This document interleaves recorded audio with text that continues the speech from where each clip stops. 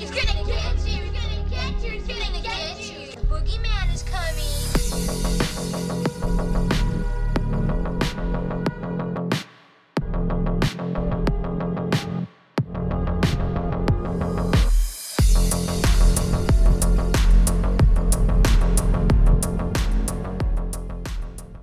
Welcome to this week's episode of Daily Horror Habit, the podcast for horror obsessives. I'm your host, Jay Krieger, bringing you horror movie discussions every Friday for your twisted pleasure. And as always, be warned, these discussions may and probably will include spoilers. Today, my guests and I are chatting about the final chapter in Sam Raimi's Evil Dead trilogy, that being 1993's Army of Darkness, in which we find lovable punching bag Ash Williams has fallen into a portal that sent him back to the medieval era. And has been the trend thus far, Ash finds himself entangled in a battle with the Deadite hordes that are looking to get their hands on the Necronomicon for, what else, enslaving mankind. And joining me to chat about the medieval madness of Army of Darkness is senior copy editor at Polygon.com, Callie Plaguey. Callie, welcome to the show. Hi, thanks for having me. No problem. Thank you for taking the time to chat, and for one of my favorite entries in the Evil Dead series. But before we dive into Army of Darkness, as is tradition at Daily Horror Habit, I'm curious, what was the first horror movie or moment that left an impact on you, for better or worse? Well, it's funny because I first saw Army of Darkness when I was 6 years old. So it's one of the earliest, it's horror comedy, leaning much further into comedy, but my cousin still will tell this story about my two cousins came over to our house. My dad had bought Army of Darkness on DVD. He was very excited. And it was our first DVD. And so we all watched it, and my cousins are a little bit older than me. But my dad does a lot of dad jokes. And early in the movie, when the blood comes up from the pit, and after they push a guy in there, my dad, apparently, I don't remember this, but my cousin really does. My dad turned to all of us and said, "They really killed a guy for that." And so I think of that every time I watch the movie, because my cousin tells this story like every time I see him. And that really had an impact on me. But probably the Skeleton Marching Band is my favorite. I just can't ever get over that. In terms of horror, I watched a lot of horror as a kid. Somehow I watched the X-Files. Well, spooky stuff, I guess, is not horror, but my parents let me watch the X-Files because I apparently was not scared at all. I watched Tales from the Crypt. But the one thing that always scared the heck out of me was Chucky. I could not handle the existence of Chucky. My dad worked at Universal when I was a kid, and he would get a lot of very cool screeners. And even the cover of Chucky freaked me out. That was one. To this day, I have not seen a Chucky movie. I feel like I need to do it to kind of cure myself of the fear, but that's the one that I could handle all sorts of stuff. Chucky, no thank you, I can't. I feel like Chucky haunted many horror fans' childhoods and whatnot. I distinctly remember when I was a kid, I think it was the first time I went to a Suncoast Video back when those were a thing, and I kind of came across the VHS box cover of, it's probably Bride of Chucky at that point, but just remember seeing that and just being so utterly terrified by that I steered away from the horror aisle of that place for a while. But yeah, Chucky's definitely one that, I've talked to enough people now for this, icebreaker segment where Chucky's one that definitely comes up. But, X-Files is a good shout too, right? Because I think that show dabbled between being, 1 week it'd be conspiracy stuff. The next week it would be sort of like a monster of the week type of an episode. So right. That's definitely, I would say that's more horror than it being horror adjacent, just because, it dabbles in so many different avenues of the genre. Absolutely. Yeah. But that was very funny in terms of, your experience of watching Army of Darkness and, just having family members make up facts or just make things up about it that, kids being as gullible as they are would definitely fall for. Yeah, my dad's the king of that. Watching any movie, he'll say that it's based on a true story or that it really happened to him once. But yeah, for Army of Darkness, that he went with a unique one, which was they really killed a guy. I guess then I'm curious, because obviously the big tonal shift in the Evil Dead franchise from 1 to 2 is that there's more of a humor focus, right? It becomes much more of a horror comedy than just kind of playing it straight horror movie. And even more so in Army of Darkness. So I guess for you, you told me that you think that Evil Dead 2 is the best in the series, but, Army of Darkness holds a special place for it in your heart. I guess, how does Army of Darkness separate itself from the one that came before it? Considering that they are both horror comedies, kind of in what ways does it, distinguish itself for you? Well, it was the first one that I saw. I feel like Evil Dead 2, and especially the first Evil Dead, would have been a bridge too far for my parents. They probably would have been like, no, that's a bit much. So I didn't see those until I was much older. So there's a separation there temporally for me. But I also think there's a very big jump in the special effects from Evil Dead 2 to Army of Darkness. And so I really enjoy, I think it was Intellivision, is what it's called. It's the short-lived effects that platform. I don't know what you call it. Software? Is it software? No. Technique? There we go. Yeah, Technique.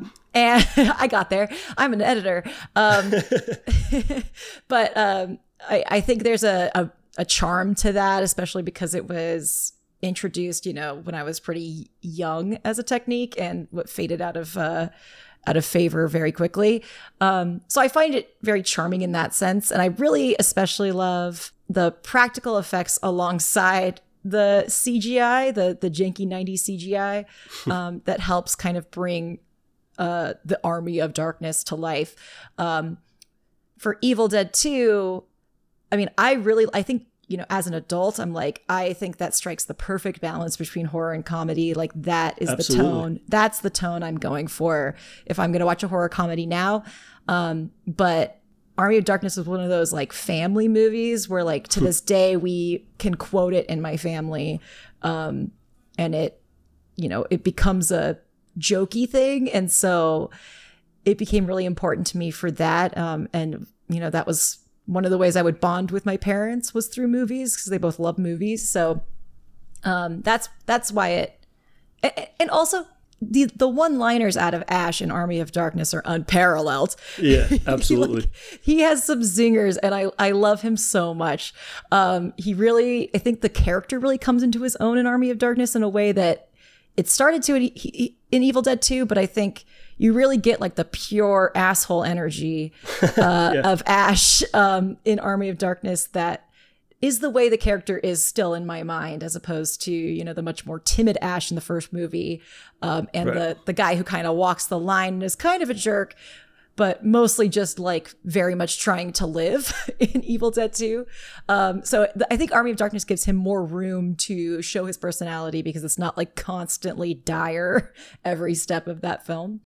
Right. Yeah, absolutely. And I think that, it's always interesting to talk to people about where they were introduced first to Evil Dead, right? And it seems to me that, and most people I've talked to, myself included, right, we came to Evil Dead 2 first, and then it's like, well, what's the next step? Of course, diving into Army of Darkness, and then, going backwards to the Evil Dead, that tonal shift feels very jarring, of course, when you're going backwards through it, right, to the degree that, it took me a while to really get on board with the original. And, it's only been in the last few years that I'm able to appreciate it, and what it still is able to achieve. And, in revisiting the entire series and then watching the remake, and then, dabbling a little bit with the series itself, the TV series, that is, it really does feel like far more of a, just this tonal shift always kind of feels like it was there from the outset, even if, of course, you would not have known that going from the very beginning. And it's a lot less of a jarring transition, I find, just the more that I revisit these movies, and specifically because of, Evil Dead 2 transitioning into Army of Darkness. Mm-hmm. It really does, of course, heighten the laughs, heighten the scope, heighten the production and all these things. But the attention to Ash, I think, is what allows it to really be almost seamless for me. And this is something that we've kind of been revisiting with guests over the last 2 weeks. There's this dynamic shift, or rather personality shift, with Ash, right? He's introduced as Ashley. And in the first film, of course, it is very much playing it straight, right? He is somebody that is, in the worst imaginable situation. And then there's that shift where he becomes Ash, right? Where he's this kind of one-liner. He's coming into his own as being able to hold his own against the Deadites. And then you get to really see Ash, become a superhero essentially in Army of Darkness. And for me, that's probably, like you had said, the quality of this movie that, is what really does make it timeless in my mind. I mean, again, I'm like you in that Evil Dead 2 is my preferred, but this is a very easy movie to sell. Like even my buddies that are not necessarily the biggest of horror fans, it's like Evil Dead 2, Army of Darkness. You can't watch either of those and not kind of walk away having fun with it, but also, quoting Ash at seemingly every turn. Yeah, absolutely.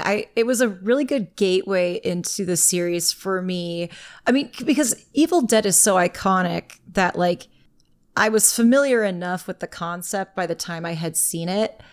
Like I eventually did see it, that I knew it wasn't going to be comedy, but I was taken aback by how like not funny it was. And I was like, oh. And then I love like there's just such a charm to it. The transition to Evil Dead 2 where they have to kind of recap the end of Evil Dead because they didn't have the rights. Mm-hmm. And, it retcons a couple things. And I like that. I like that it's almost like Raimi treated it as a living document of just like, I'm just going to push forward.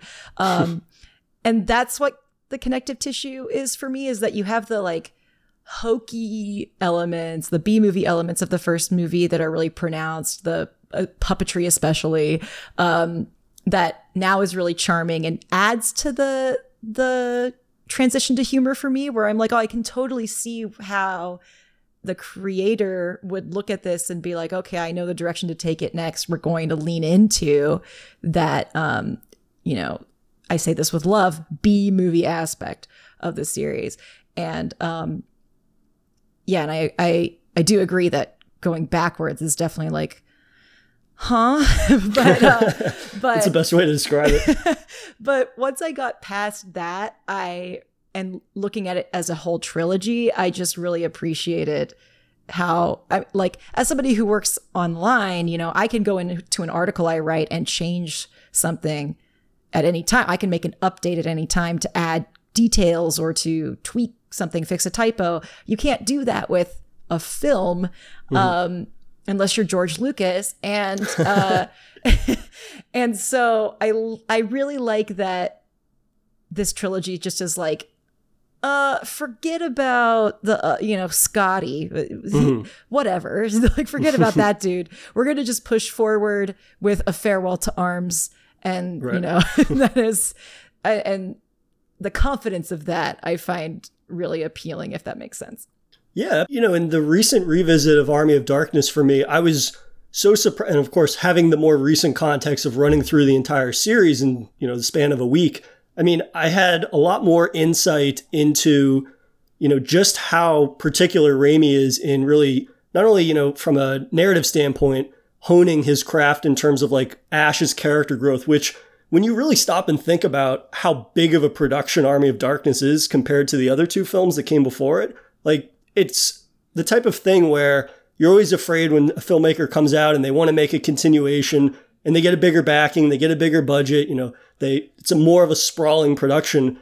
You almost worry, or at least I always worry, that like the little details, whether they be character or details within the world, like something is going to be lost there. And in revisiting Army of Darkness back to back with Evil Dead 2, just because the scope of the story and the scope of, the medieval landscape is much bigger than the cabin, I find that there isn't any real deviations from Ash and really, continuing his arc in a way that feels very, very natural. And that was something that I remain really, really impressed by. Specifically, he has that whole hero's journey arc in this film. And of course, it's been building to that for the two previous films.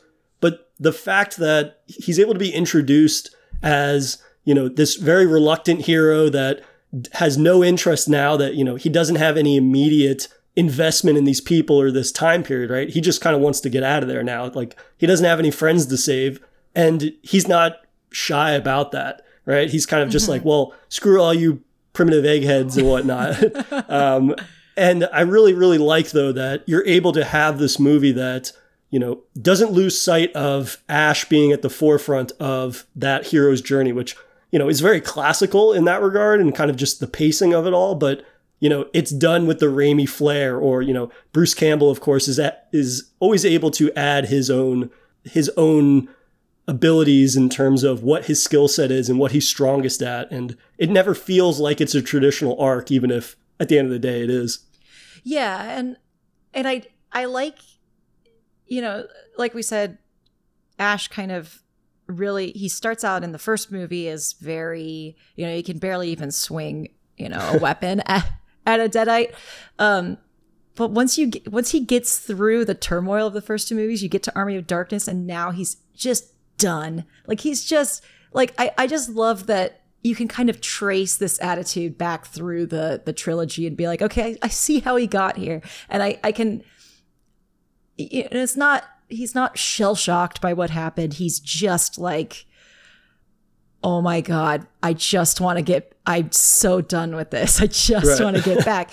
And I think that's pretty special. I think, you know, you don't, at least at the time, you didn't see a lot of heroes with that sort of attitude or kind of like a, you know, a loud-mouthed braggart, just, you know, bad character traits, but who is lovable in his own way. Like, I'm thinking back to like Star Wars, where it's like Luke is just this, you know, he's never going to say anything that horrible to the people around him. Right.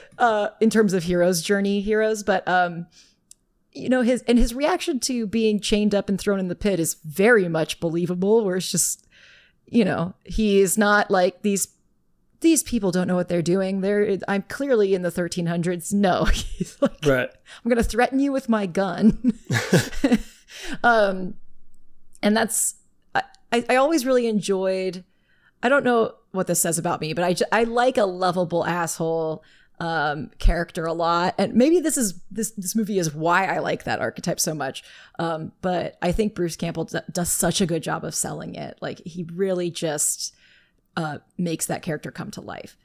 Well, that's why I think you can call him a lovable asshole, right? Because he has that arc where he ends up being redeeming, right? It's not that he just, you know, throughout the early portion of the film, right, he treats the love interest Sheila like shit, basically, right? And he's an asshole. He's short to her. At one point, he tells her to like go blow or something, which, you know, it comes off as very abrasive. And you mentioned Scotty. He almost is behaving like Scotty did in the first film. True. And I think that's why, you know, by the end of the movie, you can call him a lovable asshole and not have reservations about that, because at the end of the day, like, he does earn that title of both, you know, being lovable, but also being an asshole still, or being his mouth getting him into more trouble maybe than he realizes sometimes. But really, really makes his character work when you look at all three films, right, is that there have always been inklings of his potential, right? And I think that, you know, early on in the first film, he is incredibly reserved, right? But you still see small qualities in him that pop up where,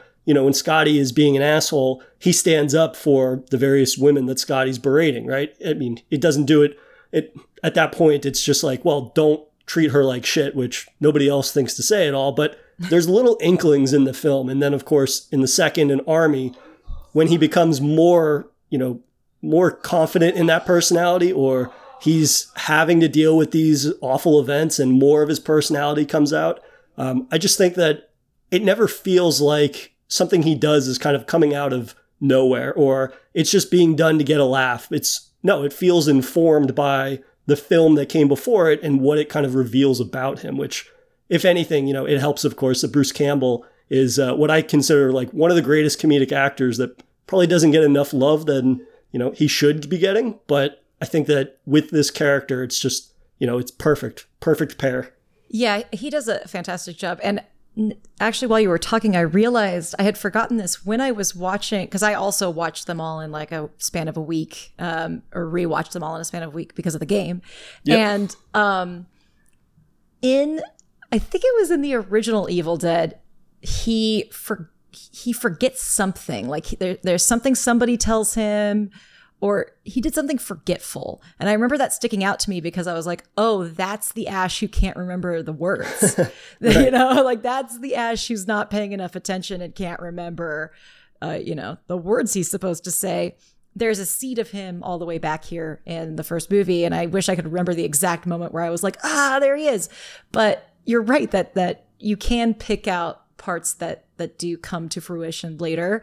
And it's, you know, it's more organic than than in a, like an MCU movie where everything is carefully planned to fit together like puzzle pieces.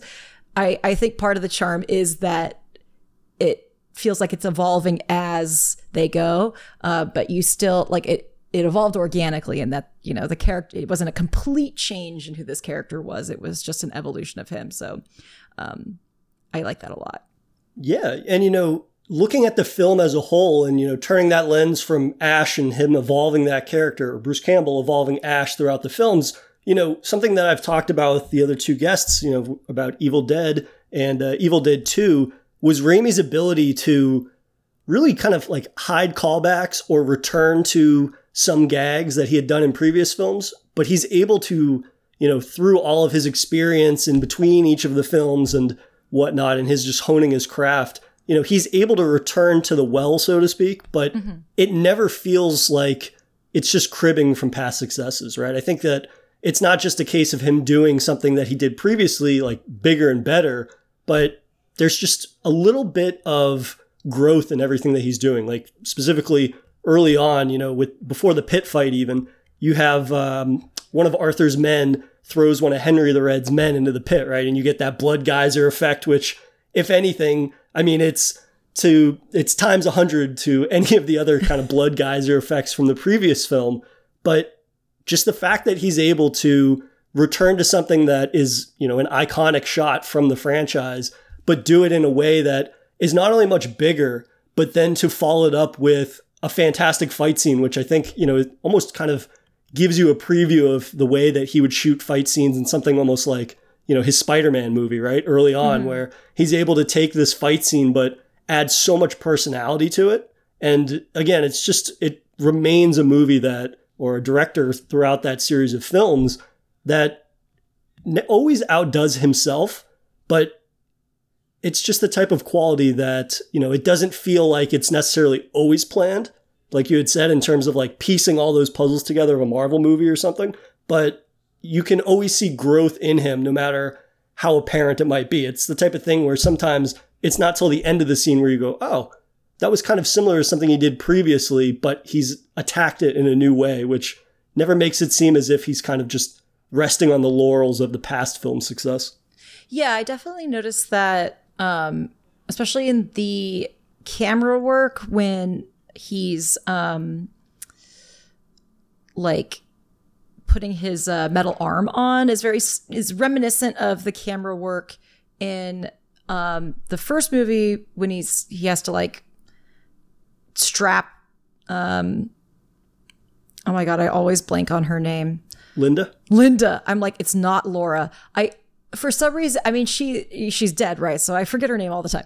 But when he's strapping her to the table, in the shed with the chainsaw, and it like follows the straps. I'm not describing this scene very well, but I think you know what I'm talking about. The kind of like, trust me, fans of these movies know the scene you're describing. Yeah, that kind of camera work, like you said, is used in Army of Darkness, and like is in a way a callback, but it's being repurposed, especially because the tone is so different, that it almost feels like an in-joke with the audience, yes, in a way that's not, again, not like a Marvel in-joke that's, like very, very, fourth wall breaking sort of, like, it's just, it's just a small thing that's like, this works even if you haven't seen the first two movies, but if Absolutely. You have seen them, where this came from in the root of it, and it's not a one-to-one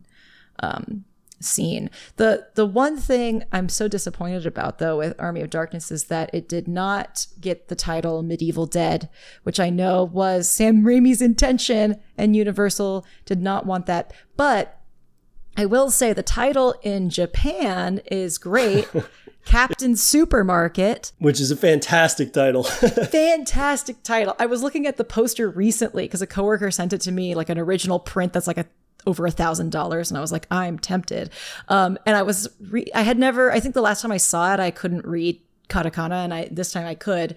And I realized that in Japanese, the title of the movie is Captain Supermarket. And I was like, oh my God, now I really need to spend $1,000. But I'm looking at the poster right now. This looks fantastic. It's, yeah, if fans of this movie who have not seen the Japanese poster should absolutely check it out. I'll probably just get a cheap print of it. But I think that leans into the superhero aspect of the character in a fun way. And it's cool to see, you know, the different way it was marketed for a different audience. But still, like, that's the perfect, like, Japanese title for this movie. I'm like, absolutely. He is Captain Supermarket. Like, yeah, that's the whole thing, you know? He's here. He is king. You know. Well, I think that, you know, the scenes that you were mentioning between the first two movies, right, with the shed is great because that's such a great example of Raimi's ability to, you know, have that in-joke, but it doesn't bring the pacing to like a screeching halt, right? It's not really groany or eye-rolly because, again, the audience is in on it, but even if you're not necessarily a fan or you haven't seen the previous movie, it's like the visual language of that scene is so obvious and apparent that everybody gets it. Everybody can enjoy it, which is a quality of filmmaking that I think is unfortunately on the decline when you're talking about series and, you know, for various trends in, you know, larger franchises and the sort of, you know, different phases of a specific series and whatnot. But, you know, what I really like about that example is that, you know, in Army of Darkness, he's using that same sort of texture and language in that scene where Ash is making the metal hand. And if anything, it's almost more complex, right? Because in the first two scenes or the first two movies, when he has that moment in the shed, it's very brief and it's very isolated just to like the shelf, right? Because the first film, he finds the saw, right? The second film, the saw's not there. There's a white outline of it. And it kind of has that slam zoom in or slam cut to that, which, you know, reinforces the fact, oh, something's missing.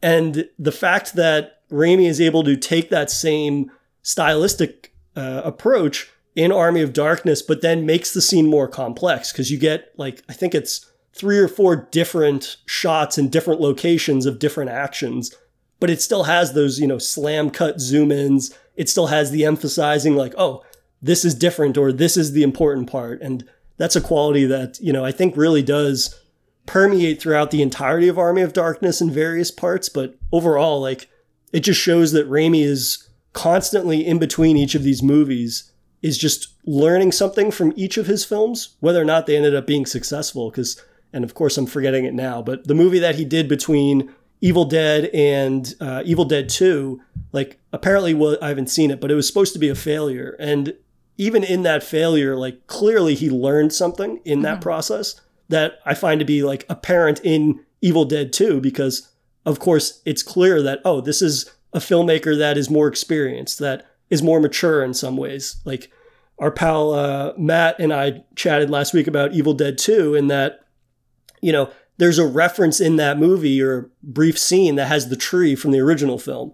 But of course, it lacks that infamous context in the sequel, and it doesn't include another scene like that. And that was a quality as a filmmaker that, as young as he was, I was impressed that he didn't feel the need to like return to that scene or something like that, right? He's able to evolve on elements of the previous film, but show growth and maturity, I think, in terms of like, what is actually important or what is going to match the tone of this movie in a way that, you know, looking backwards, he would be probably more proud of. And I suppose, you know, he said that he regrets that scene in the original movie. So just like the wherewithal of, okay, here's what's worked, here's what I didn't like. And then, you know, making massive strides to outdo himself, I find in between each film is just like so remarkable.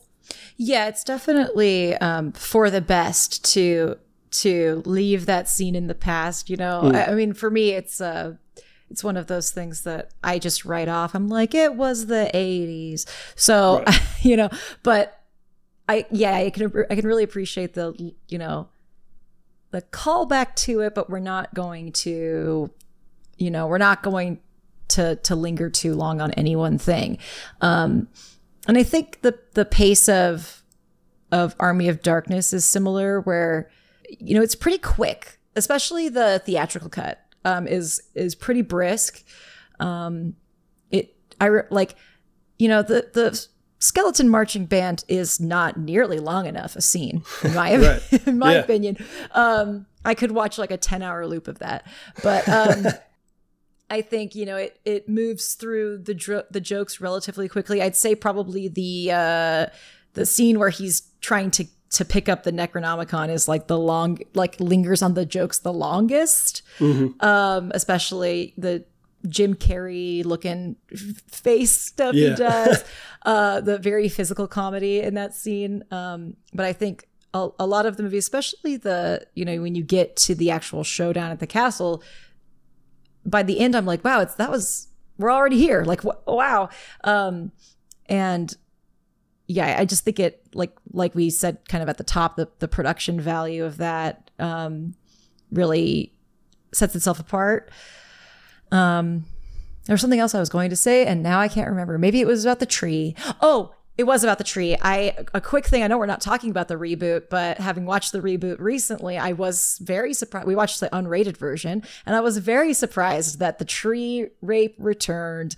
I was like, oh, that was certainly a choice. I thought we learned to move away from that Yeah, the way that I described the remake, I really, really like the remake overall, because I think that and maybe this is just like my sensibilities as a horror fan, right? I think that movie is comical in a way that the, Evil Dead 2 and Army of Darkness are. Obviously, the tone is not comical, but it's comical almost in like its excess, especially that unrated cut. And, comical excess being in regards to everything except the scene that you just mentioned. I mean, overall, sort of just the approach to violence is almost comical in like how long it lingers, but also, especially in that unrated cut, the fact that those scenes go on for about 30 seconds more than they need to. And the fact that it kind of just lingers, and it's like, okay, we need to like give these people a chance to like catch their breath, because this is a little overkill. But I guess overall, like in terms of the pace of Army, I actually watched the director's cut for the first time, because Army of Darkness at this time, when I needed to watch it in prep, had left streaming services, and there was like an old DVD copy that I had never watched for whatever reason, but it definitely does not need to be longer than the theatrical, in my opinion. And they also change a couple of lines, which I just was like kind of flummoxed by, because, it is such a quotable movie. But the one that really stood out to me that they changed was when he shoots Evil Ash, he says, good, bad, I'm the guy with the gun, which is a really great quote, I think, because it kind of does capture the fact. Yeah, it's not only iconic and like funny that this guy's been beating the shit out of him and then he just blows him away, but it does solidify, right, that he is this anti-hero, and he's aware of that, and he's comfortable with that. Yes. And they changed it to something like, I can't even remember, it was such a bad line, but it kind of just like falls flat. It's not a funny line, but also it doesn't feel like a line that is him sort of like expressing who he is in this movie, right? Mm-hmm. And it doesn't really benefit the growth that he has, right? We described him as this lovable asshole because he goes through that whole process of being, the bad guy, so to speak, and then neutral, and then becomes a good guy. He becomes the savior. And there's so many lines of dialogue in this movie that I think we need to touch upon. Like, what are some of your favorite Ash quotes from Army of Darkness? Well, there's "Listen up, you primitive screwheads," primitive screwheads, listen up. This is my boomstick. Then there's next one of you primates even touches me. And that's, at the beginning when he's being, at his peak jerk levels.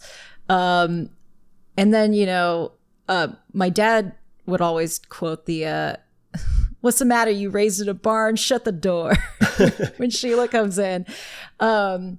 Well, he follows that up under his breath, right? He's like, she probably was raised in a barn. yeah, exactly.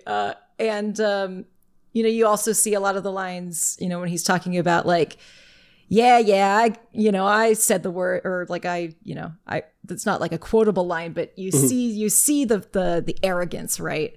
Right. Then getting into like, honey, you got real ugly, being one of my favorites. And also the are all men from the future loudmouth braggarts, just me. I love that line. My dad also would say that line all the time. And then, finally you get to the end of the movie about like, but here I am king, and then hail to the king, baby, of course. So I think like if we're charting the movie through the quotable lines, you can even see the character development. But yeah, there's so many, and they're all in the game, which has been very, very fun for me. Absolutely, yeah. That's the thing, is that I convinced my buddies that aren't the biggest Evil Dead fans. They've seen maybe one of them. And we've been playing the game, though, together because, you need a new co-op game every couple of weeks, it seems, or multiplayer, rather. And just, like, hearing those lines, like, they get a laugh out of me. But then my buddies have been like, well, like, what is the significance of that? But then that gives me an opportunity to show them the movie. And so, like, I've gotten to show people Evil Dead 2 and, Army of Darkness, which has been great. And, that's something that has definitely made me enjoy the game even more so, right? It being this thing that's a lot more approachable than for my buddies that maybe aren't the biggest movie fans or horror fans. Me saying like, oh, let's watch this 80s movie or 90s movie is a little harder of a sell than, oh, let's play this, asynchronous multiplayer game that you can play as a guy with a chainsaw for an arm. Like that's an easier sell for most of my buddies, at least. Yeah, absolutely. And like, I think, so much of, that game really captures the personality, especially of Army of Darkness. I mean, when you see the necromancer comes up and he adjusts his jaw because Ash, blew off evil Ash's face, and his jaw falls open while he's saying Sally forth. I just thought that attention to detail was really remarkable, and I think that game has a lot of the personality that was established in Army of Darkness, and so it does help. That's how I got my boyfriend to watch through all three movies. I think he was willing before that, but it was a good catalyst, right? Mm-hmm.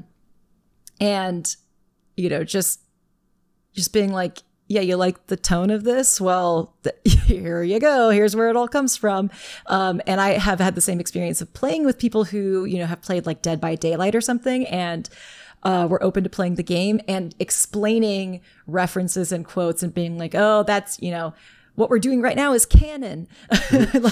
like, oh yeah, Ash, and I had a showdown with Evil Ash on stream, actually. Polygon was doing a charity stream for Trans Lifeline, and we had this whole like canon showdown, and it was incredible. Or like even just being like, oh, the reason this happens is because I had to explain the skeleton flautist to people and be like, oh, that's not random. There's a reason for that. And whoever thought of that was brilliant, and I want to meet them. And yeah, I'm kind of rambling now, but I loved it as a catalyst to be like, listen, I know not everybody appreciates. Some people went to film school. Some people watch films. I grew up watching, just movies, man. Mm-hmm. So let me introduce you to some of my favorite, just fun times. It's just a good fun time. Likewise, somebody that just, has always been a lifelong movie fan. And then, I'm probably to a fault always trying to recommend movies to my buddies. And it's like, okay, yeah, we're going to watch another 80s horror movie. Like, yeah, we're really going to prioritize that right now. But it's a lot easier of a sell when you have something like the game. And it's probably why I praise the game so much. And it's currently like one of my favorite horror games of the year, I think. And it's such an like phenomenal understanding of the source material, but the employment and deployment of like the inside jokes and things like that, it's selective in that, again, it's like the film in that they are all elements that people can enjoy on some level, or at least get them to be like, oh, this is kind of interesting, or this is different than something else I've seen. Oh, there's 3 movies that have this, braggart in it. And then it's always funny, of course, seeing people go backwards through the series and then rewatching it from the first to the last and just getting to really, they are incredibly rewatchable films, obviously for people that enjoy them, but I find just seeing that arc in that character, and Ash is so easy to love by the second and third film that you can't not like want to go back to the origin and then just relive all of those kind of greatest moments. But like moving on from some of the more memorable quotes that we like, in addition to, his mouth being cranked up to 11 in terms of it just running constantly, the physicality does too. Yes. And, when I was talking about Evil Dead 2 with someone, I was like, well, I consider Bruce Campbell to be one of the greatest comedic actors, like in a slapstick sense, right? Because not only does he, cut his hand off, but he beats the shit out of himself in increasingly inventive ways. Yeah. And, I think Army of Darkness is probably the best example of that being of course, the infamous mini clones encounter in the windmill. Yes, I mean, yeah, his physicality and his it's really, really well done. And I said that he was making the Jim Carrey looking faces just because that sequence does come off as a Jim Carrey style physical comedy that I think he pulls off really well. And he is very good at hurting himself. I mean, he's had to do it in multiple, films, and just like the effects of the little ashes and the ways that, he like the shot of him drinking the boiling water and the way that his face, like he has a facial expression to react to that, but he's also reacting to it with his body. And like, obviously I know that the water is not really boiling, but like part of me is like, okay, but how hot did they actually make it? 'Cause, you can't not cringe at it. Yeah. Like he does a great job. And I think, he's a self-described B-movie actor, but I think, that is, very, S tier, like the buy-in, like he really sells it. There's no barrier of like one-liners feeling awkward or, this is a little, Stooges-esque, I'm falling over. It's really like he commits and he sells it, and like I have always liked him since. I even watched Burn Notice. So like you can call me a real Bruce Campbell fan, where, that's not really a physical comedy show, but I do think like he has the physical comedy, he has the delivery and the timing. Even like the way he expresses exasperation can be done in a funny way.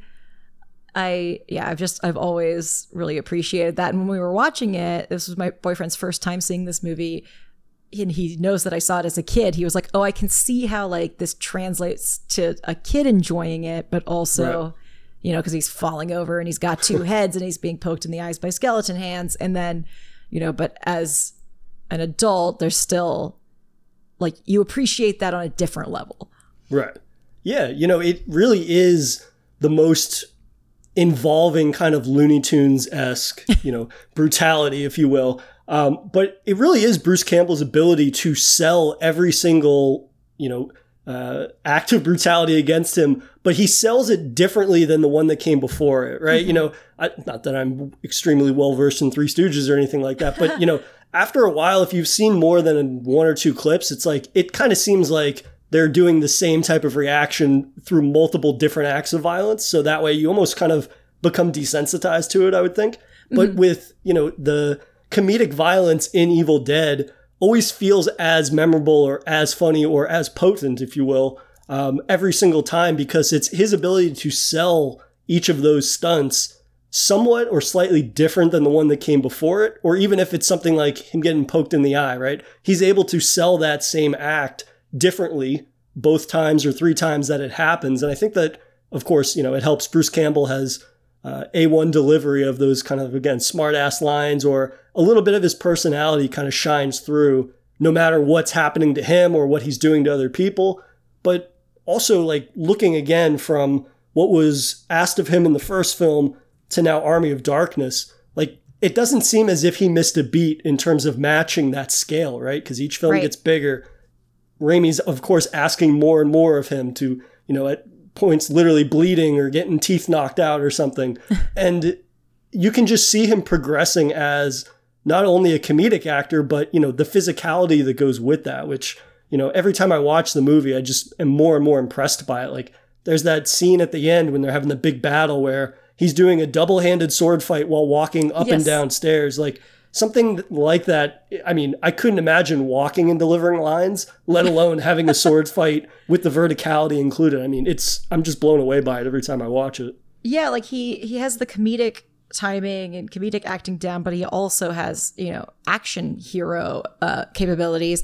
And I mean, a lot of that fight on the staircase and, on the castle walls, he was doing that, with the air and counting for all of the ones that are CG. And I was reading something that said he was getting very, very frustrated at one point, which I was like picturing as Ash, not as like Bruce Campbell the person. So I was entertained by that fact. But yeah, the fact that he can like do those fights two-handed, or like, you know, he sticks a spear in one and then it gets another one, and he, you know, without looking, gets somebody behind him.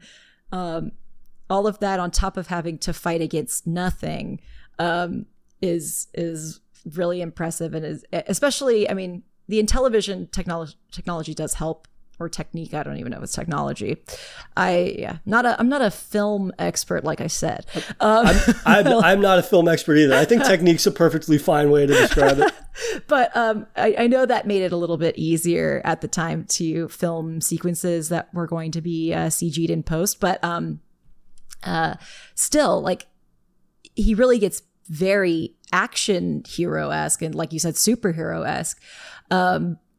Too, and I think, you know, the movie walks a good line. Like, you have the triumphant ending of the theatrical cut anyway, and you know, the swell of the music and all of that. Like, it all, at least to me, somebody who grew up watching it, has seen it a ton of times, I always, you know, really enjoy the, you know, the music when everything's, you know, Henry the Red and Arthur are hugging and they've won, and you know, the day is saved. You know, still has that effect on me. I still love it.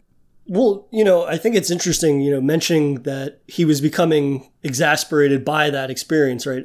That being Bruce Campbell. Mm-hmm. But the film itself, again, I keep coming back to, because just in having the context again of watching all the movies, I mean, given the scale and the scope and how that end battle scene is the biggest thing at the time, I would believe, that Raimi had shot, right? The biggest set piece, the most intricate battle sequence that has all these moving parts that most of the viewers probably don't even realize going into making it happen.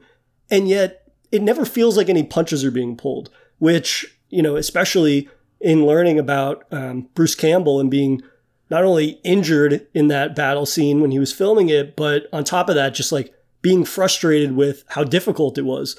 You never really feel like Raimi pulls in or cuts any corners in terms of like, oh, well, if this is really difficult, we could probably cut around or shoot around that. I mean, it is such a technically proficient film compared to, again, building off of each one that came before it, that it does make for this really epic set piece and finale that feels akin to something like, you know, like Joan of Arc or like Jason and the Argonauts of the classic films. And yeah, like you said, when the music cuts in at the right moment and you have this triumphant moment, at the same time, though, Raimi never really gets lost in all of that. You know, his own personality and kind of sensibilities always come through. I mean, he ends the movie, or, you know, right before the finale, he ends it by having the Deadite captain, like, not only get thrown from a catapult, but explode in midair. Like, yes. He has all these little comedic touches to everything that it never feels like just a medieval fantasy movie. It feels like a Sam Raimi medieval fantasy movie, which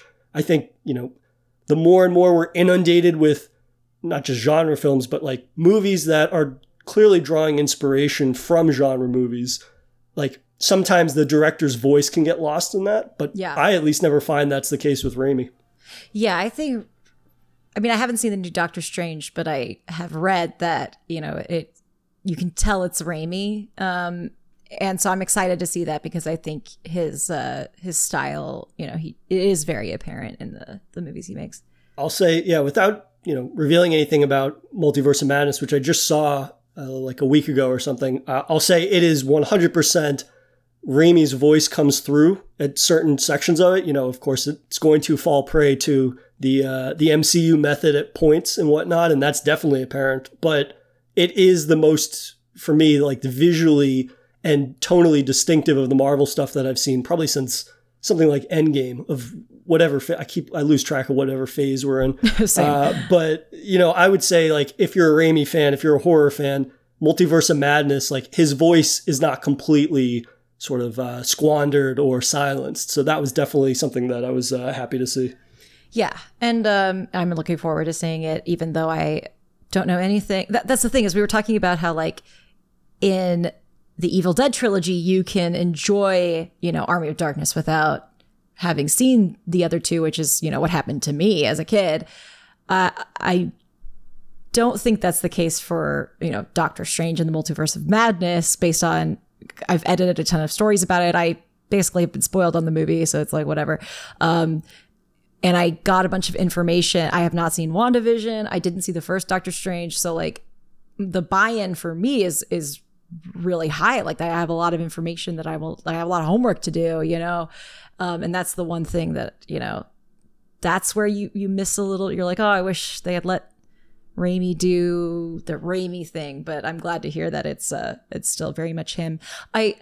Before we like wrap or anything, I did want to bring up, I was talking over the weekend to a friend of mine who loves, I mean, we would watch 80s horror together all the time, loves 80s horror. We watched Evil Dead 1 and 2 together. And we were talking about Army of Darkness over the weekend. It came up randomly, which is just something that happens in my life. And he was saying that his problem with the movie is that he thinks Ash's design, as you know, one hand is a chainsaw, is so perfect, just a pitch perfect protagonist design for this kind of movie. And giving him the metal hand was kind of like, oh man, like he just got that sick chainsaw hand. And so for him, like he felt that like he doesn't necessarily love Army of Darkness because of that largely. And I hadn't thought about that before, because he does have the chainsaw, you know, that moment where he puts his arm in the air and the chainsaw connects. And I do think it would have been very difficult to do the rest of the movie with the chainsaw, mostly because it would have, you know, taken him 2 seconds to destroy any skeleton, but also it would have had a much harder time training the rest of the guys with the spears. And I think there's a lot in the movie that just wouldn't, like, I understand why the chainsaw was replaced. But I hadn't thought about that before. And I was like, yeah, the chainsaw is pretty cool. I'm glad it gets a little bit of action. And again, with his physicality, I love the, like, setting up the, you know, the cord of the chainsaw, like in his shirt, and the way he like just very confidently does it. So I'm glad there's a little bit of that in this movie. But I hadn't considered that before, as just, you know, somebody who's just been a fan of it for so long. I'm like, oh yeah, that is a really pitch perfect protagonist design with the chainsaw hand. Well, if anything, you know, quite literally hand capping the protagonist, right? That would then, I think, when you're trying to make a bigger movie, right, that limits the potential, right? Because then there might be, oh, well, how many gags can we do about he only has one working hand? And, you know, that, if anything, might interfere, especially when you're thinking about like that scene at the very end where he basically repurposes the Oldsmobile into this like weapon of war. That's a little more difficult to steer and shoot a gun at the same time when he's got a chainsaw on his arm. But exactly. I guess it is the type of thing, though, that now that you mention it, like I would never thought of that or viewed the movie with that in mind. But I guess that's a compliment then to like what Raimi's able to do with that change. In terms of like, oh, I've never thought of that before. And it's like, oh, that's because Ash had all these other things that he was doing that were a comparison between them in terms of their success. But just like he's able to do more interesting or different dynamic. Interesting things. Yeah, dynamic. Yeah. There we go. I'm struggling to speak now. But it's, I think that if you end the movie and you're not thinking that immediately, that, well, the director was able to still succeed in a different way. But at the same time, you know, if you want to see more chainsaw arm Ash, you know, just go back and watch the original. Yeah, you know, it's still there. It's I thought that was interesting. Like you said, I hadn't thought of it before. It didn't ever impact my enjoyment of the movie.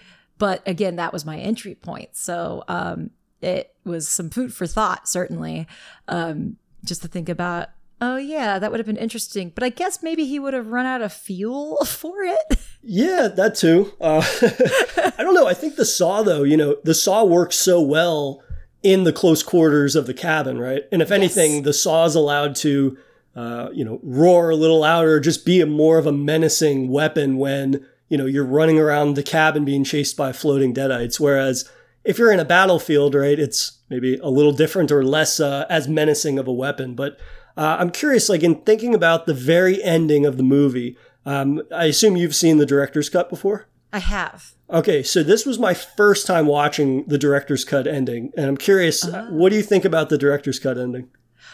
I understand it because it's very Ash, right? You know, I mean, for people who don't know, and this is a spoiler, I guess, but in the director's cut, he takes too much of the potion and ends up in the far future, and he's, you know, upset about that.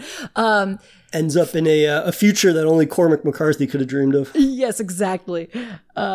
Makes the Mad Maxness of the Oldsmobile like, oh, Right. At least you have that knowledge.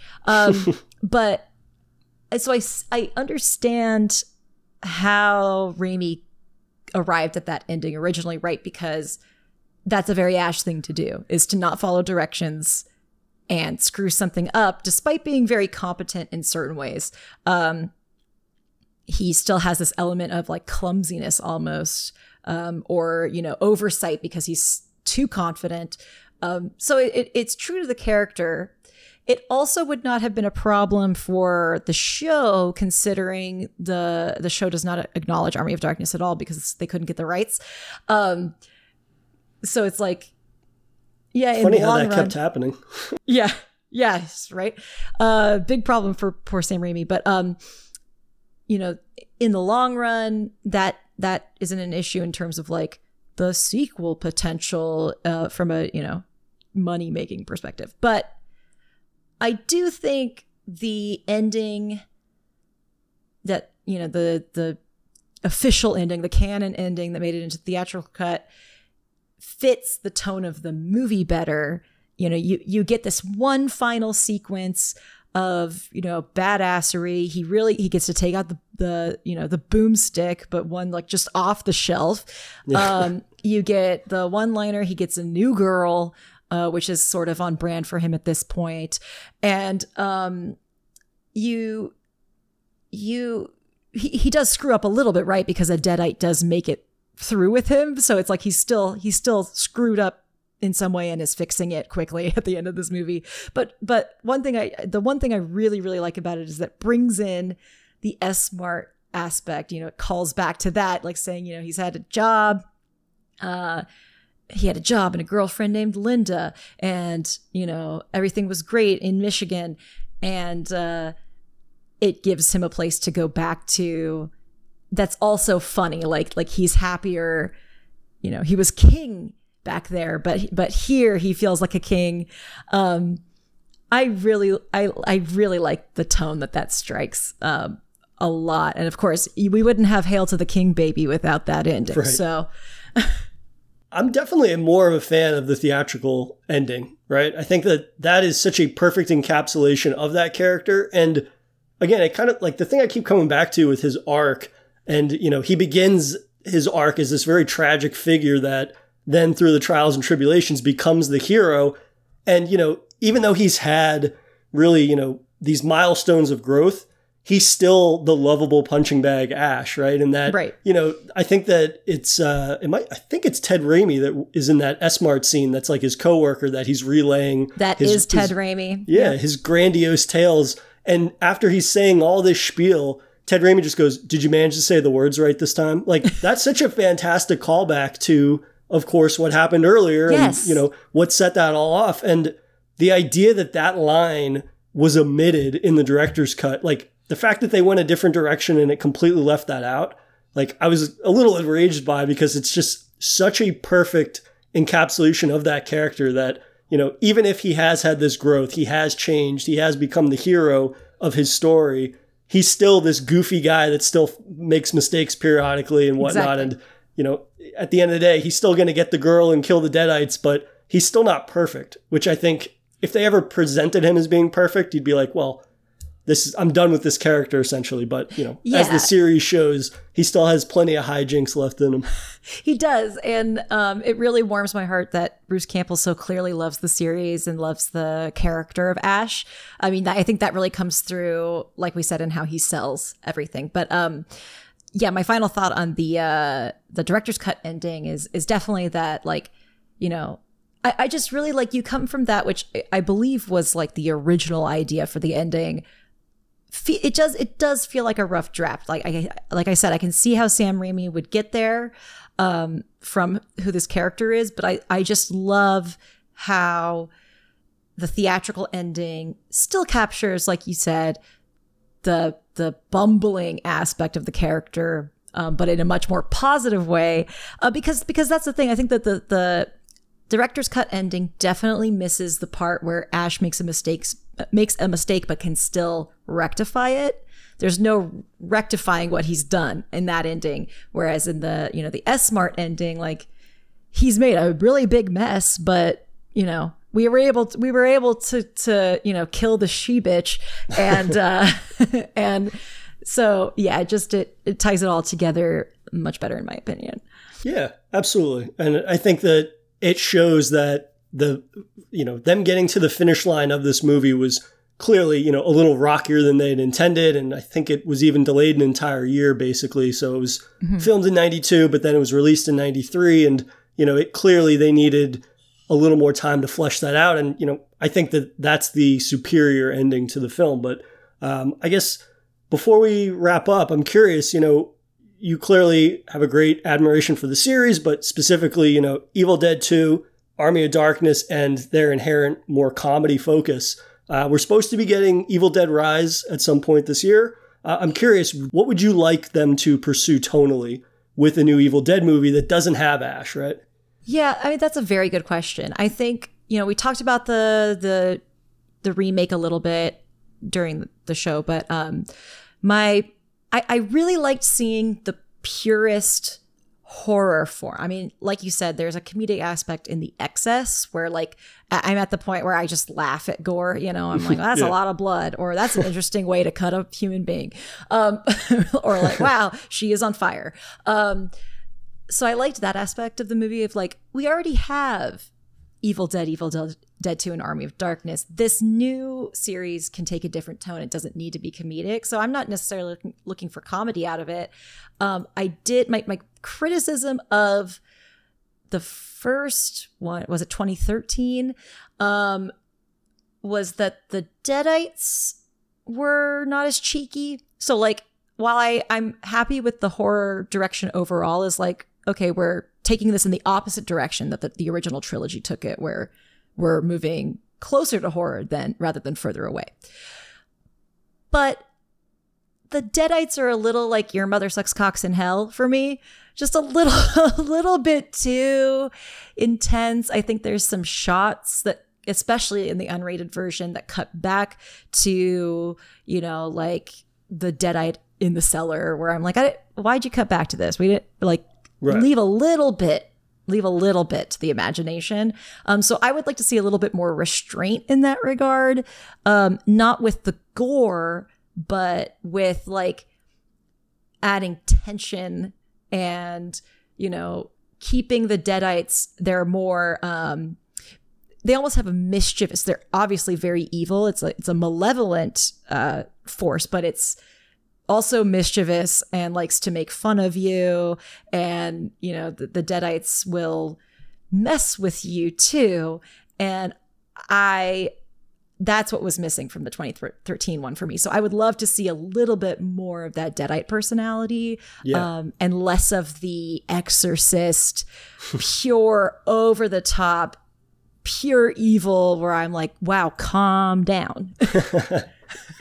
I definitely agree that, some of the personality of the Deadites is stifled in the remake. And for the reasons that you just mentioned, I definitely would like to see them play with their, food, so to speak, in a way that they did throughout the entire original trilogy, and not just have that be them, saying lewd things over and over to the victims, right? I think that there's definitely more creativity that could be imparted with them, because they are so undefined, considering, like, this gray area now. If we're going into this movie, the director can really do whatever they want, because they've obviously seen the original trilogy tone shift and change. They've seen the remake. So I'm really interested kind of just to see the direction they take.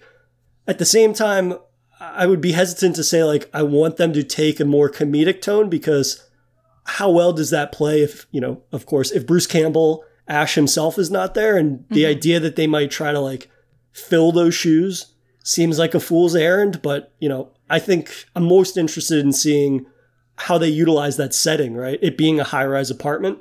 That could be something that I hope they kind of run wild with. And that's really what I think will define that film, hopefully. Is Jane Levy in it? Do you know? I don't believe so. I believe that it's an all original cast, that no returning characters, but there have been inklings or, rumors online that perhaps they might try to incorporate that in some way, because there were those original plans, right? I think for a remake that incorporated Ash and Jane Levy's character, but we'll see. I'm not sold on that for a direct to streaming movie that's going to have that yes. element to it, but we'll see. The reason I ask is because I think there was a period of time where she really was showing her scream queen potential. Mm-hmm. Absolutely. But also she's been in sitcoms. So I do think, like, I don't want to see just your Ash, but a girl. But I do think, she as an actress would be capable of walking that line in a different way, if that makes sense. Like you said, not interested in the comedic angle without Ash. We talked about how much Bruce Campbell sells that. I think it would be really hard to sell that with somebody else, but I do think she has the potential to add a little bit of, Well, if she returns, right, she's going to have a little more, I suppose, like spunk to her, right? The same way that right. Ash does, right? If she were to return, she'd come back more confident. She would come back with a little more of a shit-talking grin whenever she says anything, because she has that experience.